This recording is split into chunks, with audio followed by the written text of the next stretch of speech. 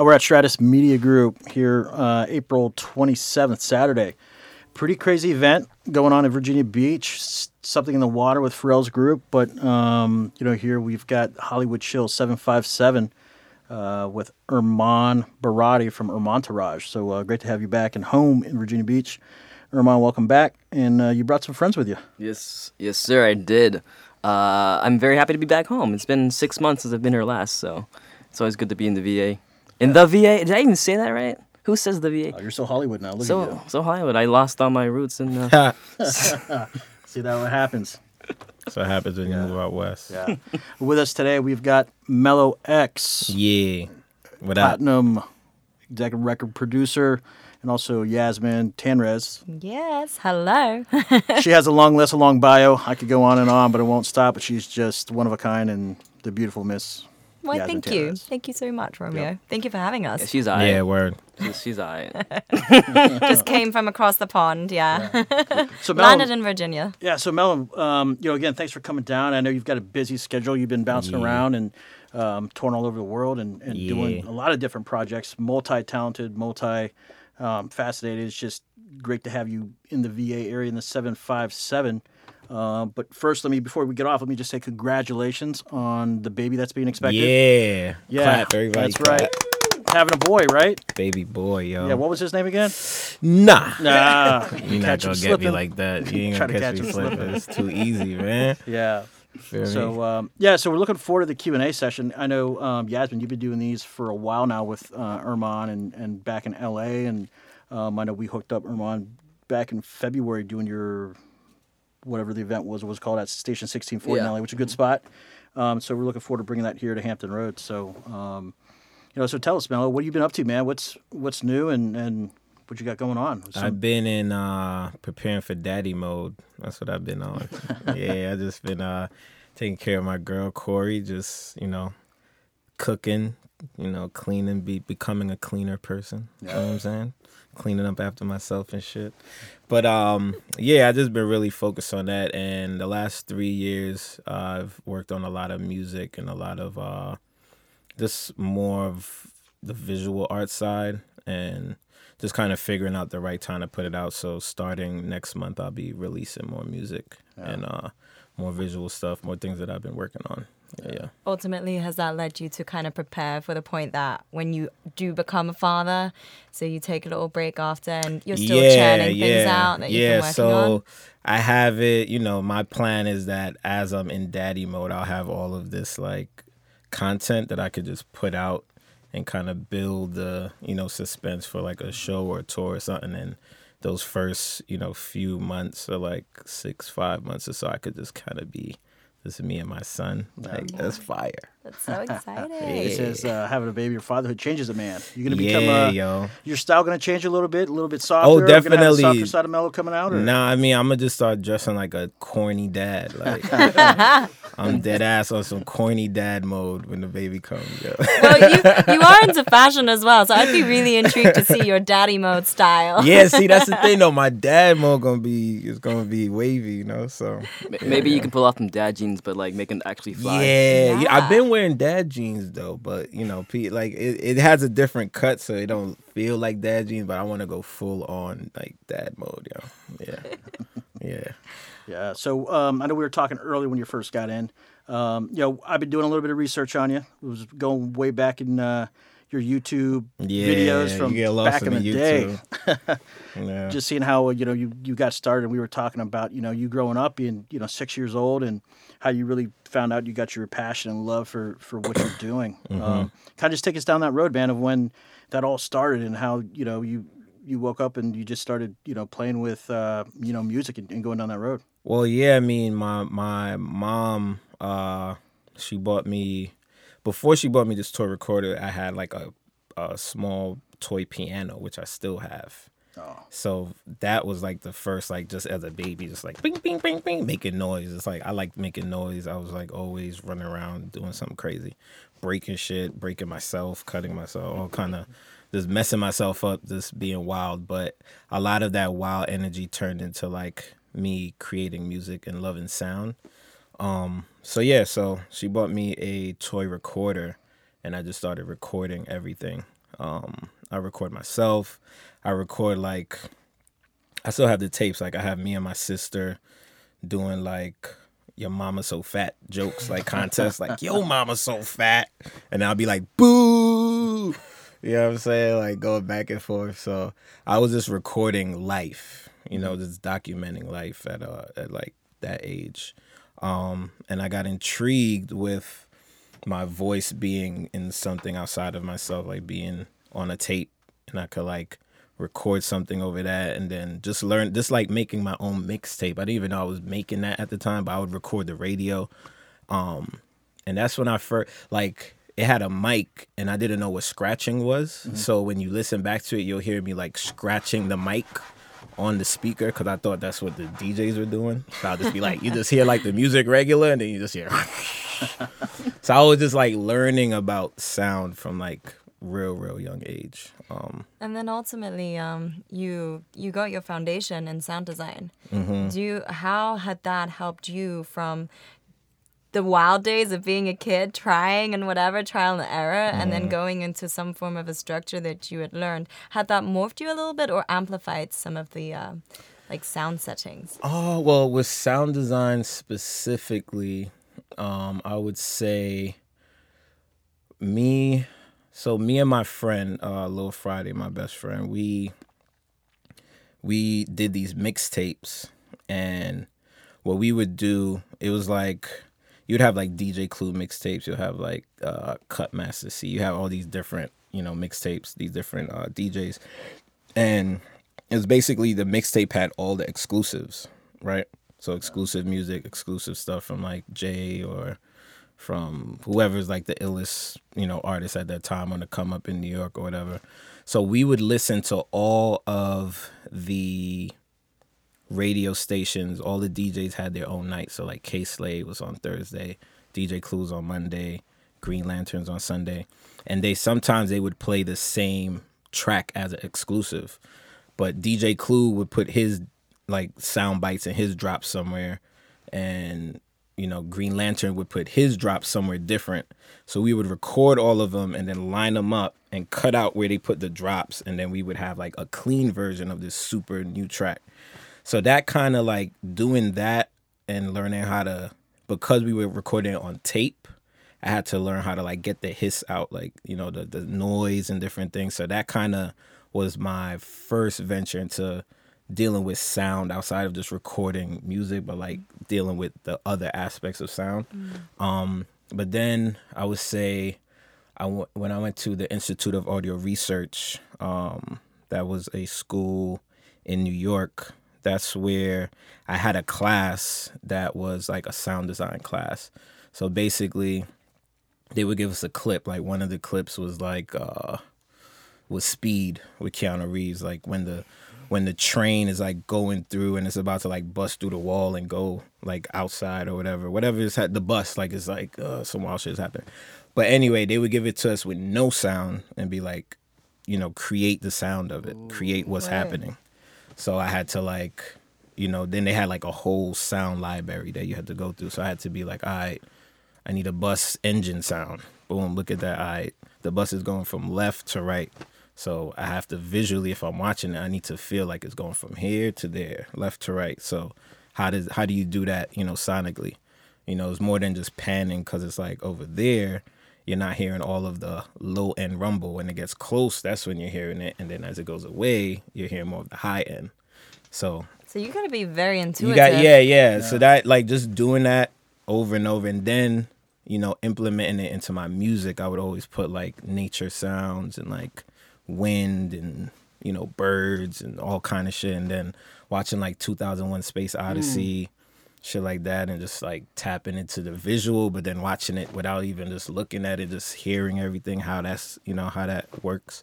That's how I like really got into sound design. That's so fascinating. Like you're using all the elements and then as well like sounds. It's interesting. And going back to your journey of having like produced your own music essentially from such a young age and then refining as you go along, you kind of were discovered in a way, but you were fascinated by like platforms like MySpace, and you mentioned Lady Gaga at some point when we were conversing earlier on. So, for like people who want to have their own unique voice be taken seriously, but also, mixing it with their idols like you did yourself, like what advice can you give people to produce and not feel like they're taking anything away from anybody? Well, I mean, for me, when I first started learning, it was all about just studying the masters, or who I deemed the masters for me personally, which was like, as producers, it was like Easy Mo B and like Jay Dilla, and like I used to get Scratch Magazine. That was like a lit magazine. Like I had every Scratch Magazine. I read every article like 10, 20 times. I just go back to the same article to learn about like sampling, just like, oh, these are like, the hertz that were in this kind of like drum machine. So I'm using Fruity Loops, a laptop, but I know how to like make it sound like it's from that, So just doing a lot of that and like studying them, but also building my own sound, and not just trying to replicate what they did, but doing it in a way of learning. Like, I'm going to learn how they chopped, how they did certain things, so that I could like implement it into my own, and not just copy paste kind of thing.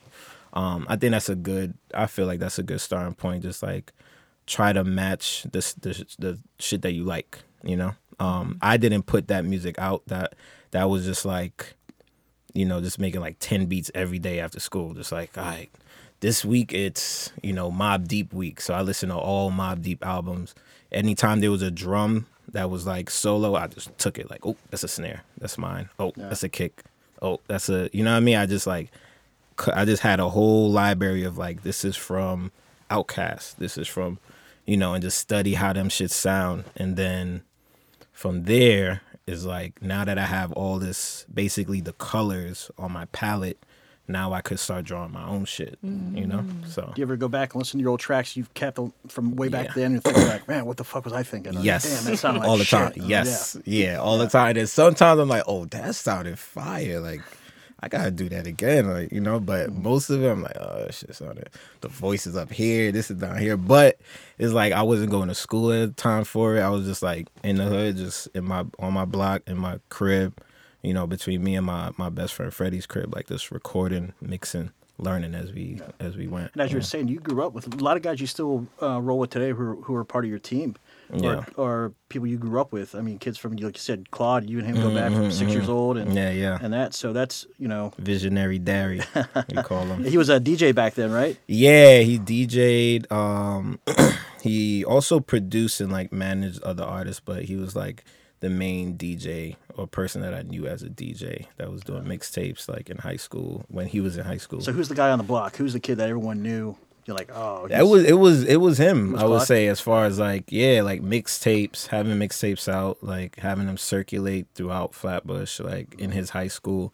And when I went to high school, me and Freddie, I was my friend Frigga. He was the DJ one way, and I was like the assistant DJ. So I would go, like when we had parties, I would set up all the gear. I was like, I could rig anything. We call it nigger rigging. Like, I'm a nigger rig this shit. Like, I'm gonna make it work somehow. You know what I'm saying? So we just set it up, boom, boom, boom. And then he would DJ. I would pass him the records. Like, I was good at like putting the records in a certain sequence, like BPM, keys. Like, yo, these go together. These are good. And he'll just be able to ask me for something, and I know exactly where to go get it in the crate. That was like when we had crates, like, But it's crazy because my like DJ time is like now I DJ off a USB stick. Like I just plug that in and it's like all the music I want to play. But when I started, it's definitely like I still have all of my vinyl, Yeah.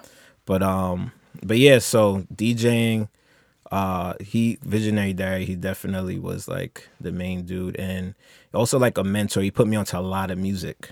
A lot of different music that I wasn't looking for at that time. I was more into like the mixtapes and stuff like that. And I definitely got into like listening to different styles of things, but he was just older, just into different music, listening to different DJs. and, putting me onto like different spots in the city. I was underage sometimes. He was like, yo, just let him in. I'm going to watch him. He's not going to drink.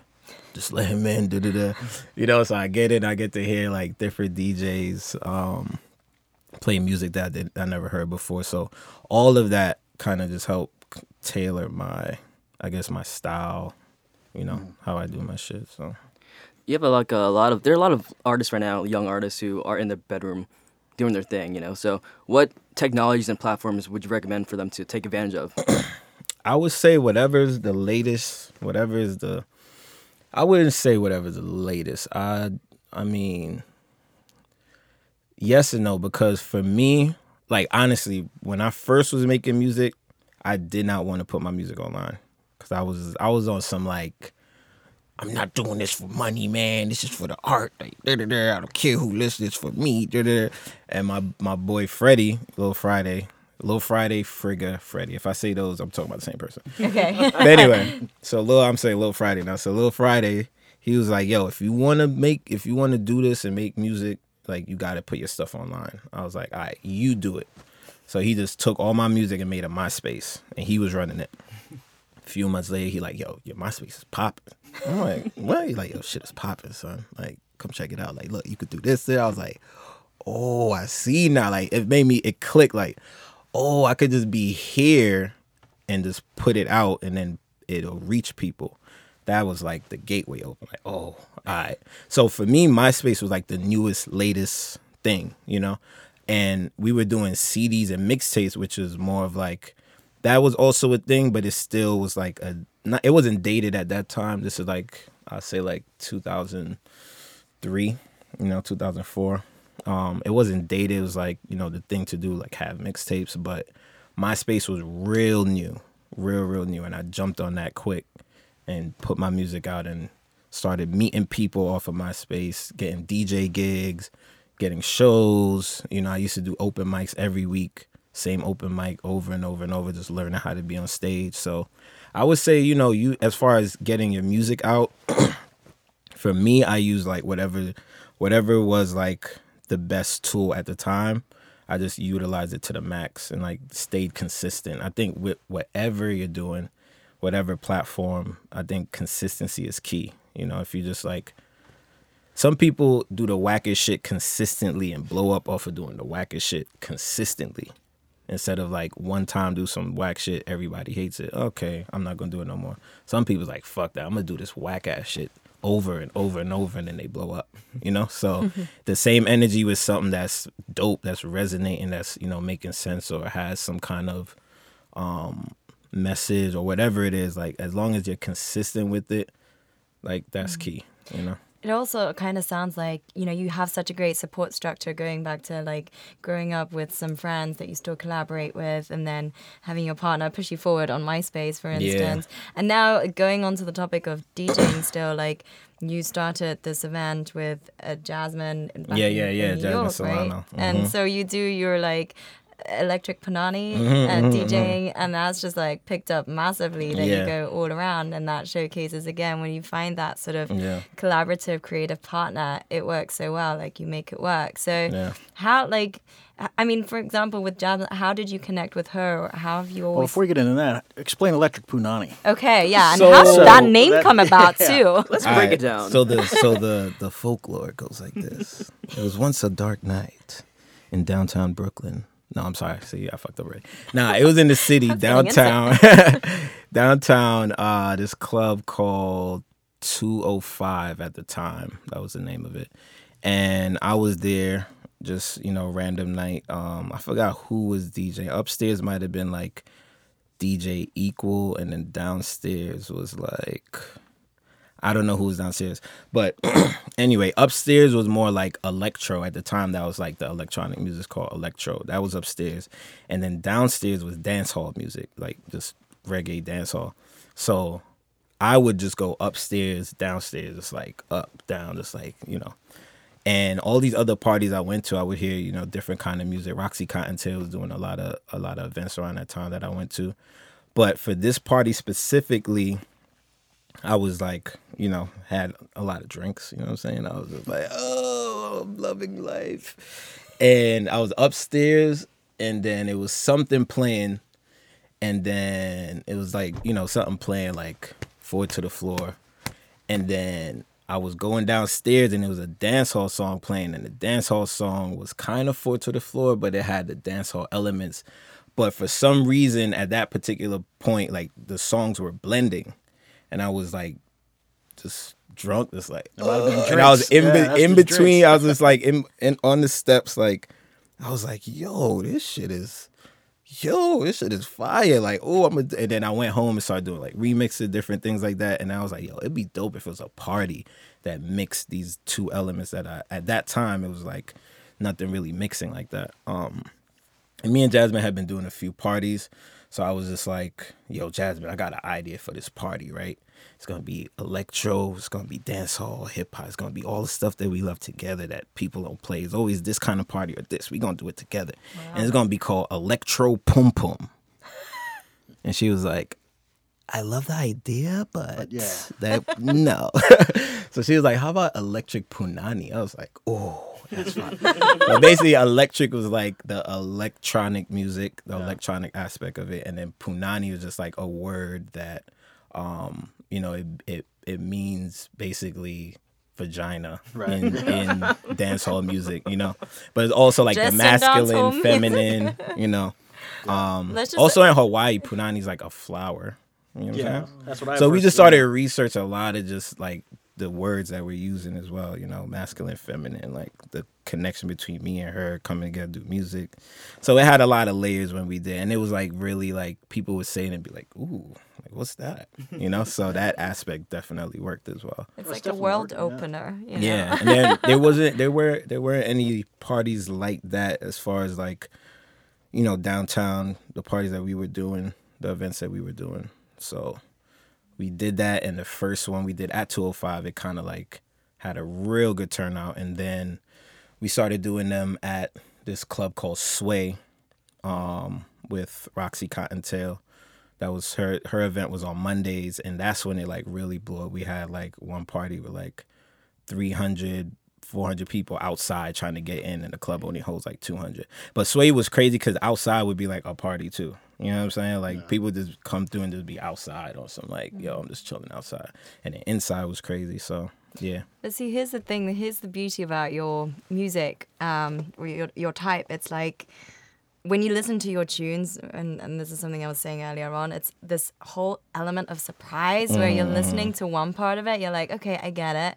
And then something just injects in there where you're like, wait, what? Where did this come from? And then it's like, okay, let me listen more. And it just goes into like different journeys, like different chapters of a book where you're fully shocked. And I just wonder, is that why Beyonce and Jay-Z may have picked up on you? Like, what happened there in that part? Well, I would say with B specifically, she liked how I just manipulated her voice with my remixes and stuff. Like she just liked that it sounded weird, but it sounded like on point as well.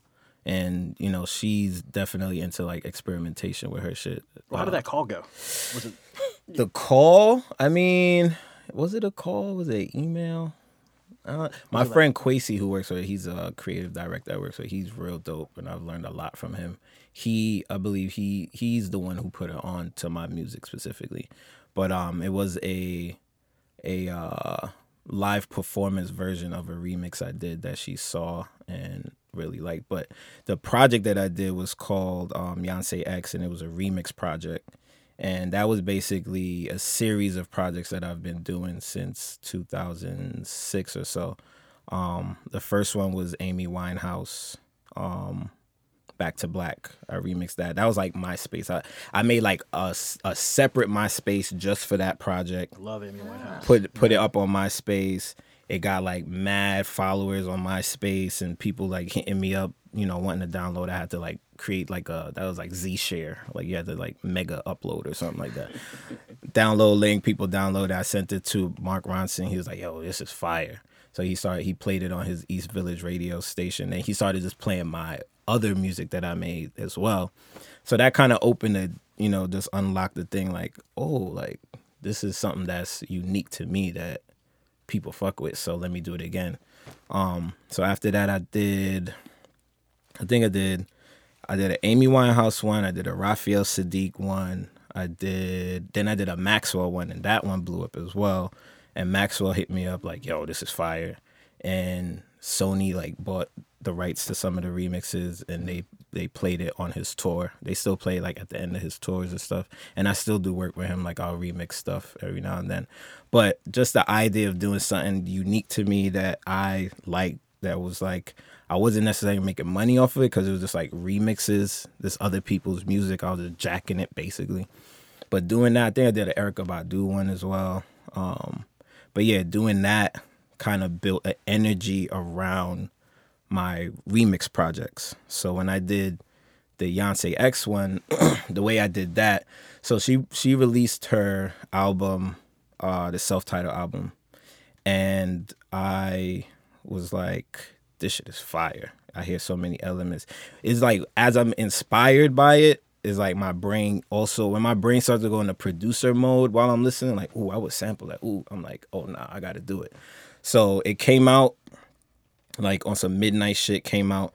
Then by like the end of the day or like the end of the next day, I already had the whole thing done like at one time. That was that quick. That quick. And then what I did, it was maybe like 6 tracks.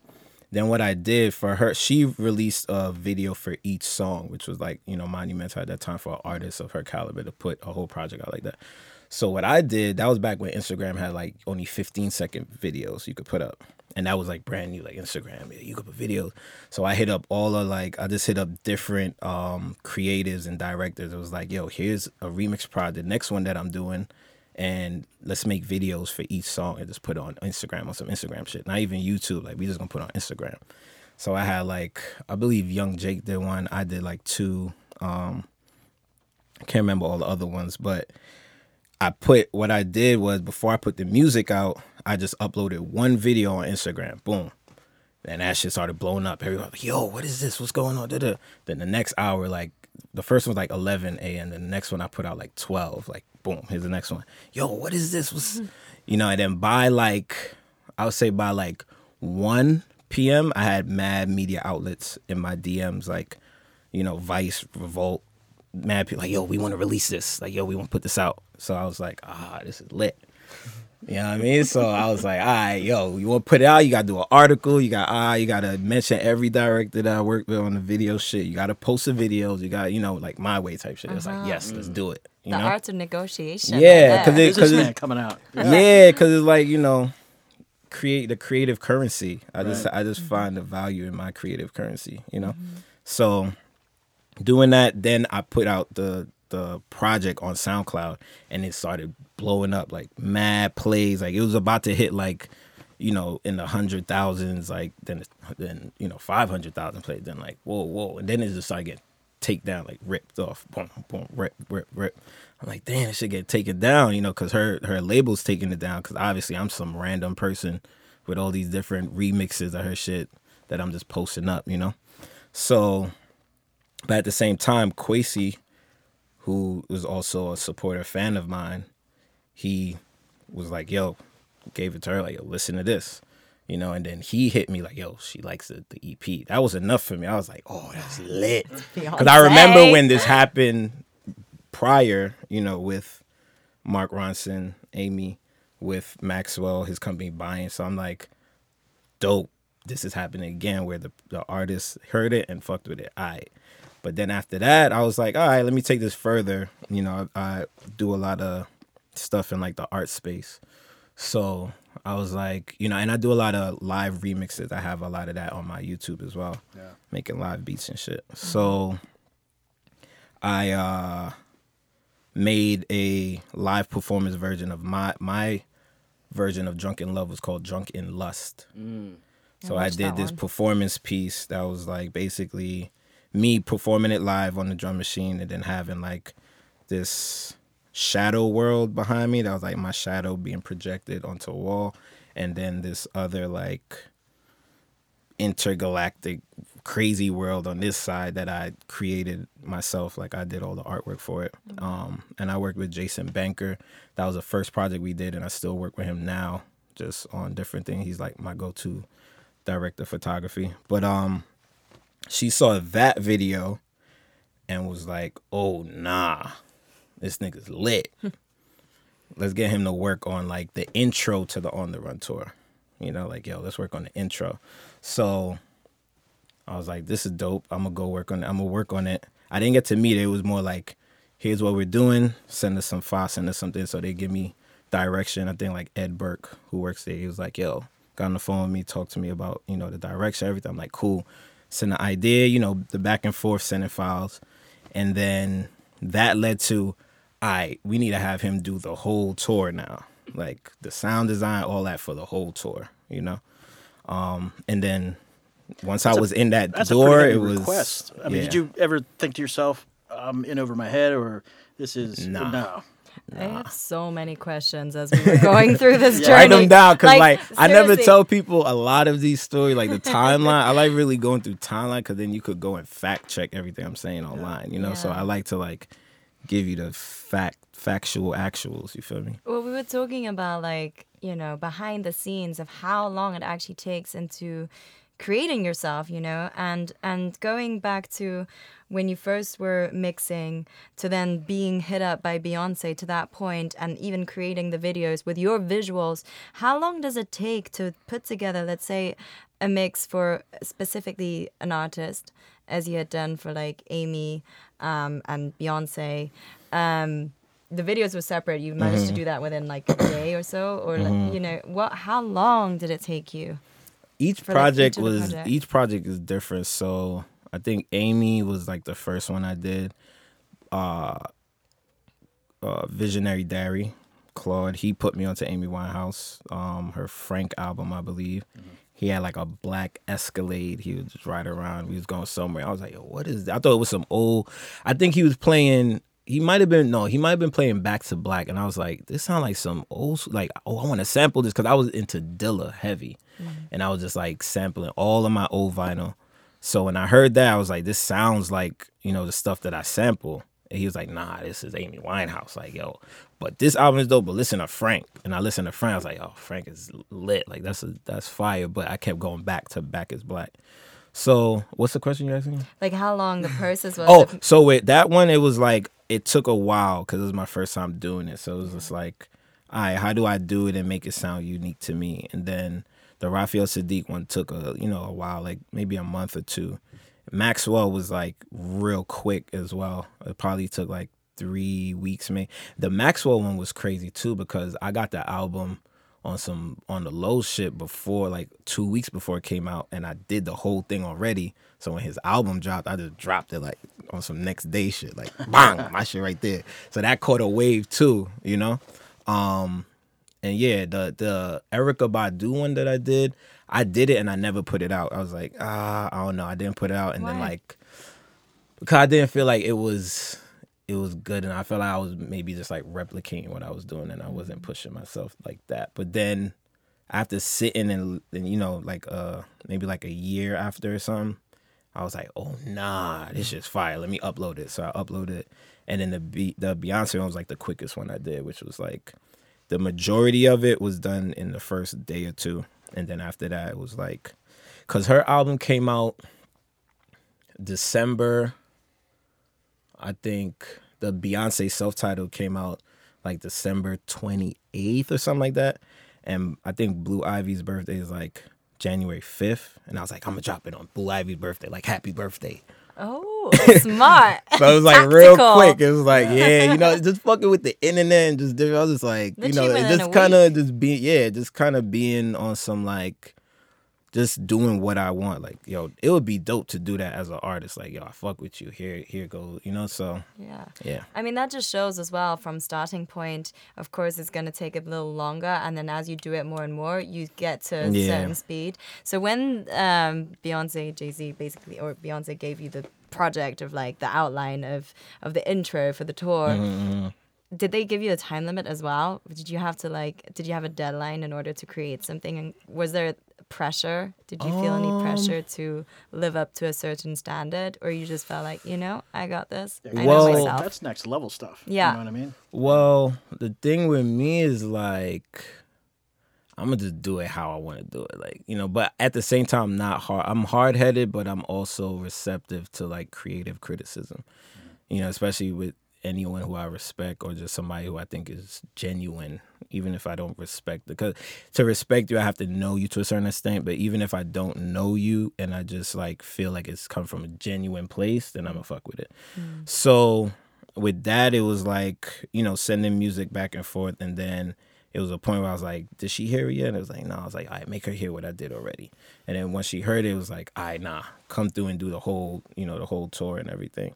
And I was just like, you know, I'm like, I've been in my bedroom, like, up for 24, 48 hours working on like one snare for some shit that I create and then put on SoundCloud, and it gets like, you know, how many amount of plays.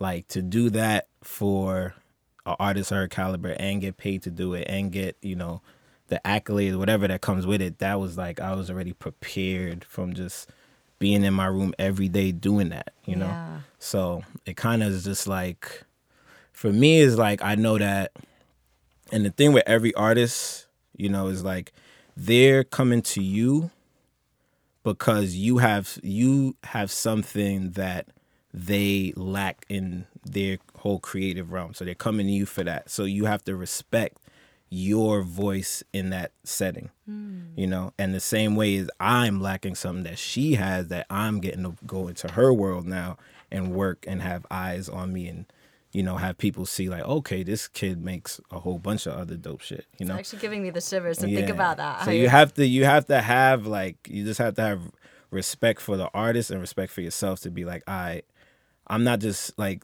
if she gives me direction or something, I'm not gonna just do exact. I'm gonna be like, I'm gonna put she's fucking with me because I'm me. Right. You know what I mean? She's fucking with me because I was doing what I was doing, how I was doing it. She specifically said she liked how I fucked with her voice. You know, so it's like, all right, I'm gonna fuck with your voice crazy right now. Like, I'm gonna do a whole bunch of other shit. You gonna fuck with, you know, some shit she fucked with, some shit she didn't. You know, and it's the collaborative, like, especially working with her whole team. You know, you got to work with the visual side because, you know, with her, it's like you create a song with her and that song is going to live through different dimensions. So as dance, in the dance realm, is going to live. People are going to create their own dances. The dancers are going to have choreography. Then the visual side, they're going to shoot certain things. They're going to work with certain creatives, certain artists, certain visual artists. So it's like, I'm going to make sure that sonically what I'm doing is A1, like 100%, you know, no complaints, like it's fire. But at the same time, it's going to be me as well, you know?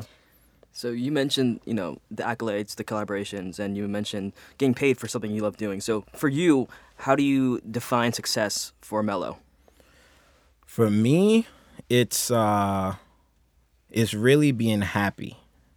You know what I'm saying? It's like, what makes me happy? Am I happy right now doing this? If I'm not, then I'm not going to do it. You know, so it's like, I always wanted to make a living off of my creations, you know, not specifically music or not specifically art or not specifically creative direction. I just want to make a living off of what I create.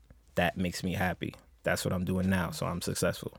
You really pushed for it as well, because you're not just, you know, you're definitely multi-hyphenated, not threat. I don't want to say threat because I don't want a negative connotation to it, because it's actually a beautiful thing and a powerful thing to be able to do everything, all the realms that you're in, because like you mentioned, you created the visual art as well, like with going back to the Beyonce project, and that takes a lot of time as well, and like skill. And how did you get into that realm of visual production? I would say when I was in high school, doing the mixtapes, you know, I created all the covers for our mixtapes, and I used to sell them in high school. Like, I was on some shit in high school. Like, you're an entrepreneur there. Yeah, they had my mix, like, they mentioned my mixtapes in the yearbook. Like, they had like the yearbook, like a time capsule. Like, what would you take from this year? And it was like, DJ One Way mixtapes, and that, you know, because I was DJ One Way. He was the DJ, the voice on it, and we would collaborate on the projects together. And I did like all the artwork and everything. I would print the shit out, cut, you know, every cover. I would like make shirts, and that was like you would just buy like this sheet from like Rite Aid, and you print on it, and then if you iron it on the shirt, it comes, out. So that was like my first time working with Photoshop and shit like that. You know what I mean? Fashion.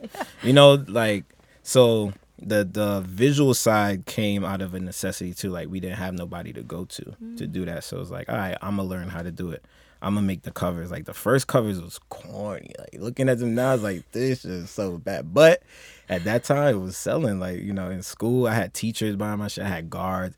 I would do this thing where it was like, I would buy chips in bulk, like different kind of chips. I would buy Pepsis, Pepsis in bulk, because the school didn't have Pepsis.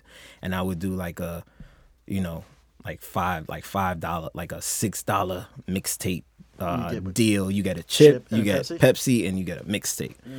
Instead of paying $5 in the lunchroom and only getting like one thing, I was like, yo. So I had my little location in school at lunchtime, like my little corner, like motherfuckers just come up like, yo, can I get, you know what I mean? I'm like, Did you do this all alone?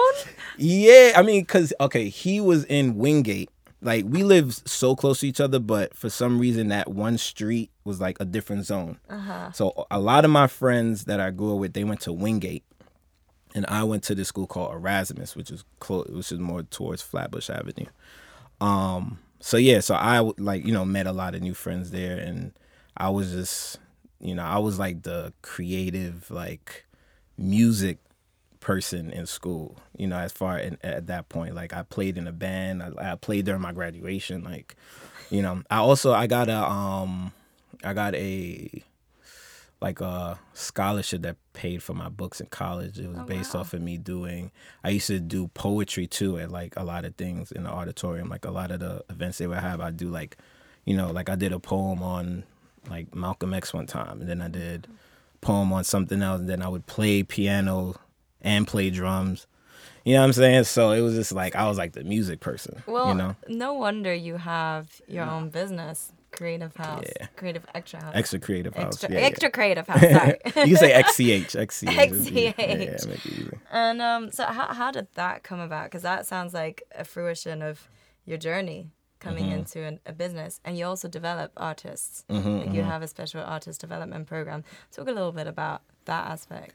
Well, yeah, I mean, that's like me working with different creatives and just consistently working with them and building like people who I work with that I fuck with, and like we have like a great connection. I just continue to work with them.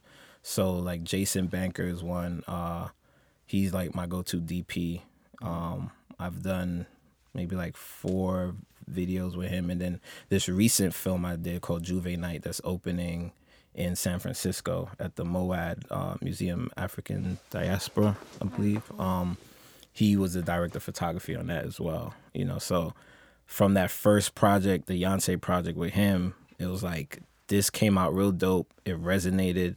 Let's continue to work, And then with another group called Integrated Visions, Brian and Michelle, I work with them on a lot of my like projection mapping stuff, VR stuff. And we started working, I forgot how specifically. Oh, I think I did a performance at their loft one time. Oh, cool. And because I wanted to do projections. This is like 2000, like this is 2013 or 12 or something. I wanted to do projections. I didn't know who to go to. I met them. I was like, all right, let's do this party and just like experiment with projections, but invite people to come through and like see this performance. So that went dope, and I was like, all right, I'm going to just keep working with them. So once I compiled a lot of people who I was like, yo, I want to work with, further, want to do projects with, I just was like, it just made sense for me to have my own platform, because everything I wanted to do was not specifically MeLo-X. I wanted to do some stuff for other artists as well, and not have it just be MeLo-X. So I was like, all right, Extra Creative House. Like, I got a whole crib of creatives, and I just tap into whoever for each project, And then with the artist development, it's kind of the same thing. I met Ty Bass, and he put me onto him and all his friends who do music. And I was just like, yo, they the next generation. Just, but also it was just like they on some next shit. Like, yo, y'all on some next shit. Like, your music sound different. Y'all, your minds are so, y'all are way advanced than I was at that age kind of thing. So started working with them, mentoring them, bringing them in the studio, different things. And now it's like continuing to work with them and getting them distribution, getting them platform, going through the whole process of being a successful artist, the downfalls and the game winners and the losing and everything, just dealing with that with them, so yeah. You kind of remind me of like will.i.am, like you kind of tap into definitely different inspiration. Yeah, yeah, very inspirational. And you even have an app that you created. Curate. Yeah, that's another project with Lou Augusta, who I work with. He's a developer, and I came to him. Same way, him I knew for a while too. We did this like video stuff, but then I was like, I need somebody who does apps. And somebody was like, yo, Lou. I'm like, oh, I know Lou. Like, I worked with him before. All right, let me hit him up.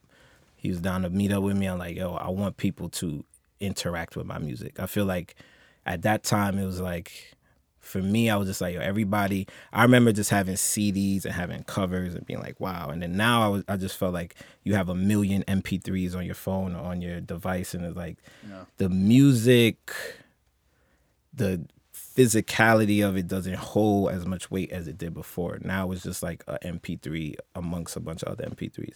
So I was like, I want people to interact with my shit. So I want to make an app that has this a shape, an octahedron shape, and people can move it around and alter the music, and everybody has a own listening experience. Feel me? So started working with him on that, and now we're in development. We have like version 2 that came out where you can upload your own music, you can add effects, you can I use it too for just like affirmations. I'll be like, you a sexy motherfucker. Put that shit on repeat. Oh, you a sexy motherfucker. You a sexy motherfucker. Like this shit like that. Like I do. And then also just for sound design. So if I hear something in the street that I like, I'll just record it and build my own bank of sounds that I sample from. So I sample from my own tailored sounds, So that's a good app for people to tap into. Yeah. Curate Alpha on Apple, whatever it is. Apple Store. Yeah, right? Apple Store. There you go. I get Siri to call me sexy little shit for affirmation. There you go. Like, Siri, what's my name? Right. That's how it works. So we all got our platforms. You gotta use technology for all the aspects, Yeah. Well, that's good. I mean, as an artist or even an entrepreneur or business person, you always have to keep evolving, right? Mm-hmm. You always have to change with the times and create new things and do new things. So, I know there's, for the artists that are out there that aren't forward thinking, ain't thinking the long game, a lot of artists out there where people are trying to think of the quick ROI, right? The quick return on what they can get out. So, I think that's very, very important now with the social platforms and all the different outlets. I mean, it's really a free landscape. It's a wild west. You can come up with anything your mind can be creative about and go out and do it. But it's just having the passion and the drive to stick with it. Yeah, definitely. Time and talent and tenacity. Yeah. I forgot what teacher told me that in Institute of Audio Research, but it's like the 3 T's: time and talent.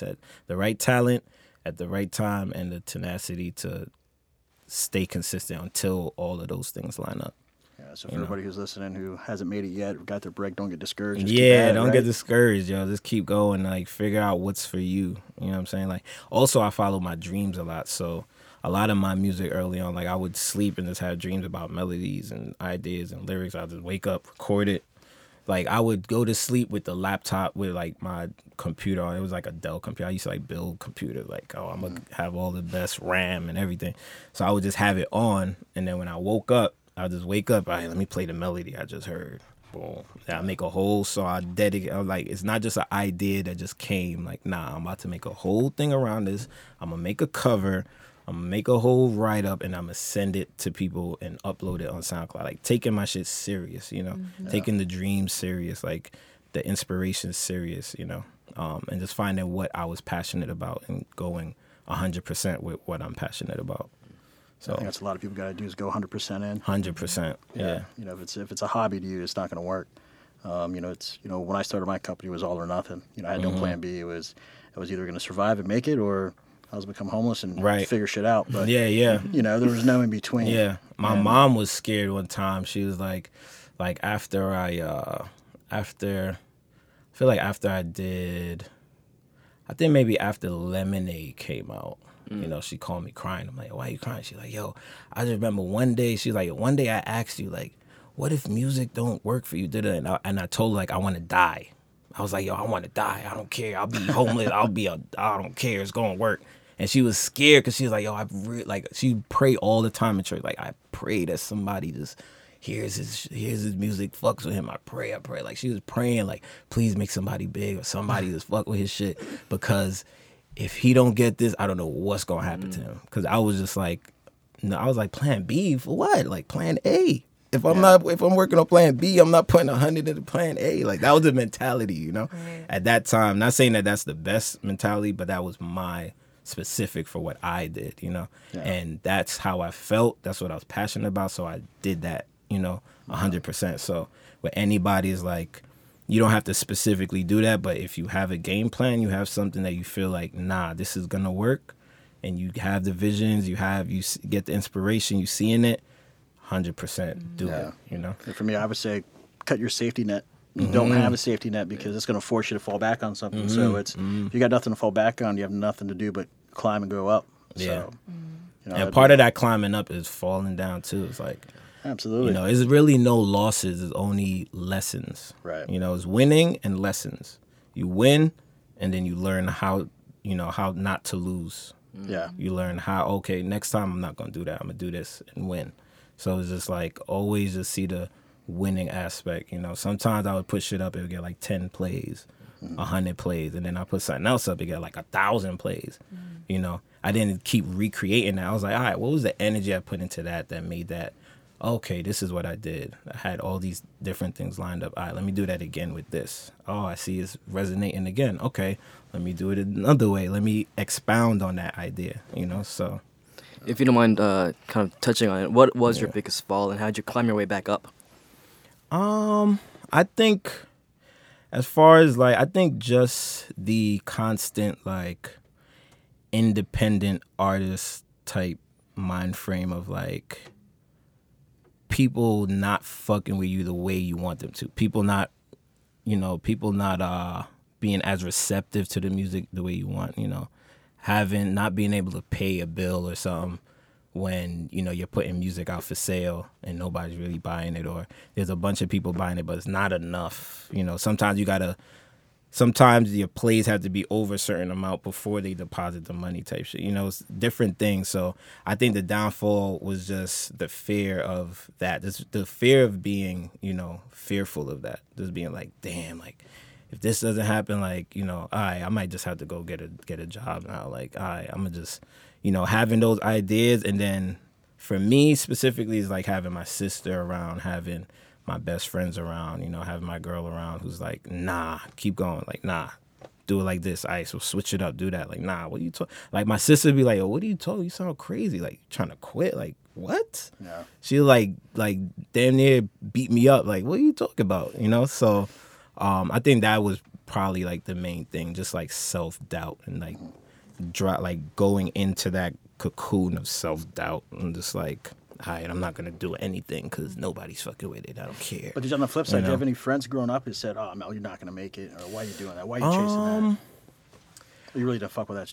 I think it was more so, yo, you got to do one thing. You can't do everything. That was the thing. Like, you can't do everything, bro. You got to focus. So I was like, but I'm focused on doing everything. I'm like, and not just doing everything. It's just like, I love all the aspects. Like, I'm looking at the album covers. I'm looking at who does the album cover. I keep seeing Jonathan Mannion's name for photography. So I'm like, okay, he's doing a lot of these covers that are iconic. That's dope. Let me study some of his stuff. All right, who's doing the production? Oh, these producers. Let me study that. Okay. When I go to get music, like when there was like a Tower Records or whatever, you see the album cover. Like, I'll go for one thing and I'll see a cover. Like, ooh, what's that? So I'm not hearing the music yet, but I'm looking at the artwork. So I'm like, oh, that's an aspect of it. You know what I'm saying? Yeah. Then, oh, I like that. Then I see the music video. Damn, I keep watching this music video over and over. Why am I watching it over and over? Oh, because there's a director involved. There's there's choreography involved. There's cinematography. There's, color correction involved. There's all these things. I'm like, oh, okay, that's why I like this. So just for me, I was like, all right, I'm going to learn. I would never try to be like, not that I'm not trying to be the best, but it's more so learning enough to execute what I want to execute for me, And doing that was just like, I just loved creating. Like, whatever it is, I just like creating. Like, I like cooking. I solve Rubik's Cubes, and then, like, I'll solve them, and then I'll just create different patterns. Like, ooh, boo, I'll show my girl, look at this pattern I just made. It's just crazy, right? Like, I just like creating. So it's just like, I never wanted to box myself in as just a this or just a that. It's like, I just, want to create whatever, I hear that. So if you could collaborate with someone that you haven't collaborated with, who would it be? I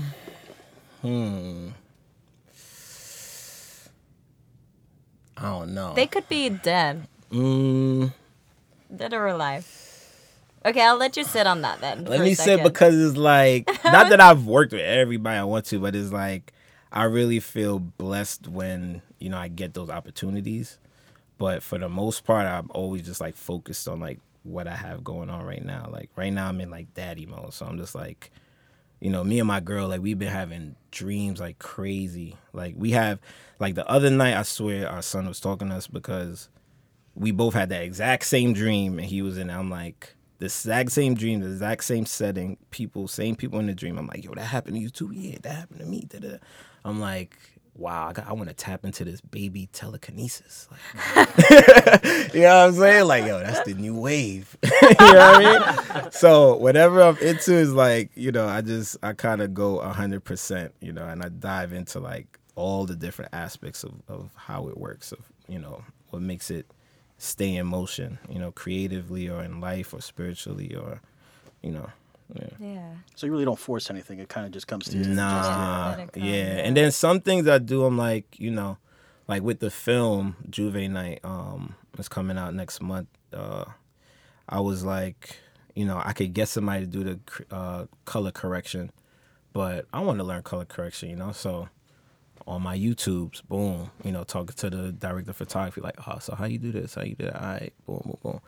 Studying like Belly, like the movie Belly, like when they went to Jamaica, and the first time they went to Jamaica, and I'm just like, oh, Hype Williams, like he, like who did his, who's the director of photography for his shit, like, just studying that scene over, or I would watch that scene, like I would have a day just dedicated to watching that scene over and over and over, and then I go to my film, turn like one like shadow like down -3.